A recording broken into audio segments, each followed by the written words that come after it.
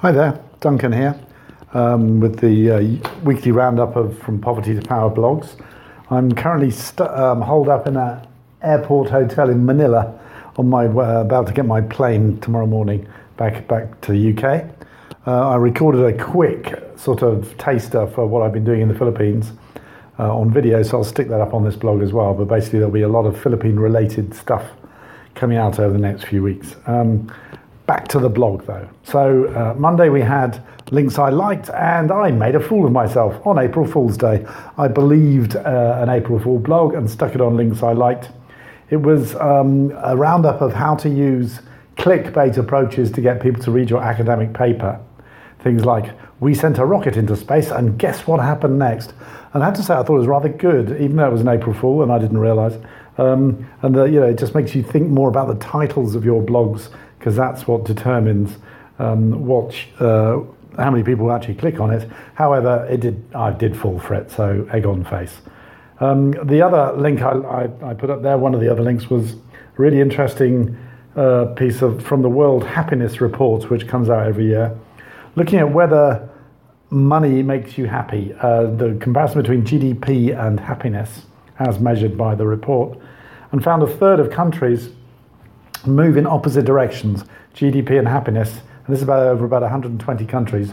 A third of countries, including India and the US, have got richer but less happy. So, just interesting kind of debate about really whether GDP is a good proxy for well-being and what are the limitations to measuring things like happiness and so on, all good stuff.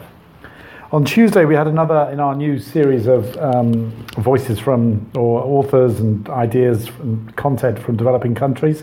We're still trying to choose a name for that project.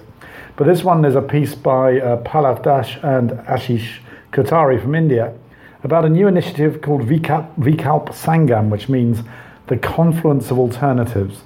They're both long-term activists combining environment and development, and the Vikalp Sangam is a quintessentially Indian attempt to build a platform, a conversation, bringing together different environmental and development alternatives, and sort of going sort of deep ecology. Really interesting as a kind of different focus and a different approach. So I recommend that. On Wednesday, I went back to our very, very mainstream source, The Economist. I remain a big fan of The Economist. I know I shouldn't really, but it's just really good.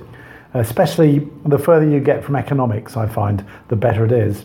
They had a recent cover story on the new Scramble for Africa, which just has loads of really good information on this surge of interest from Turkey, the UAE, India and China we already know about, just a lot of new players opening embassies, opening consulates, doing deals, selling arms.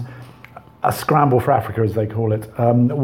Conspicuously different, the United States pulling back, reducing aid, reducing spending, apparently walking away, while the rest of the world is dying to get a piece of the action. Thursday, an old friend from DFID, Tamsin Barton, has gone on to greater things and is now the Chief Commissioner of the UK aid watchdog, ICAI.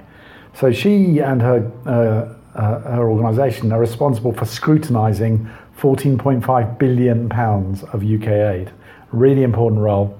She's just come in as Chief Commissioner, so she got in touch and said, can I just do a pitch on the blog to get people to contribute to a public consultation we're having. So if you hear this and you're interested in UK aid, please have a look. They're looking for ideas on topics, so if you've got a hobby horse about UK aid, now's your chance to put it on the agenda. But they're also asking whether they're doing the right kind of stuff. Are the products they're producing, the kind of reports they're producing, actually useful, or do people have other ideas?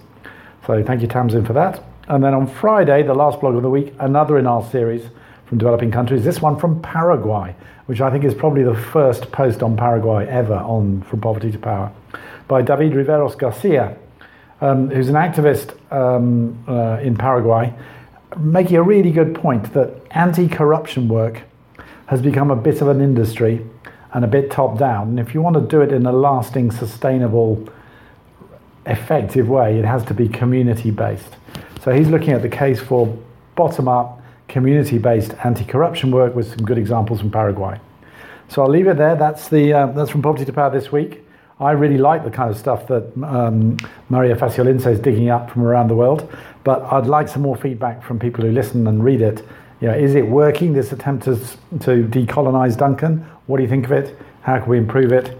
So do keep talking to us. All right, have a good weekend, everybody.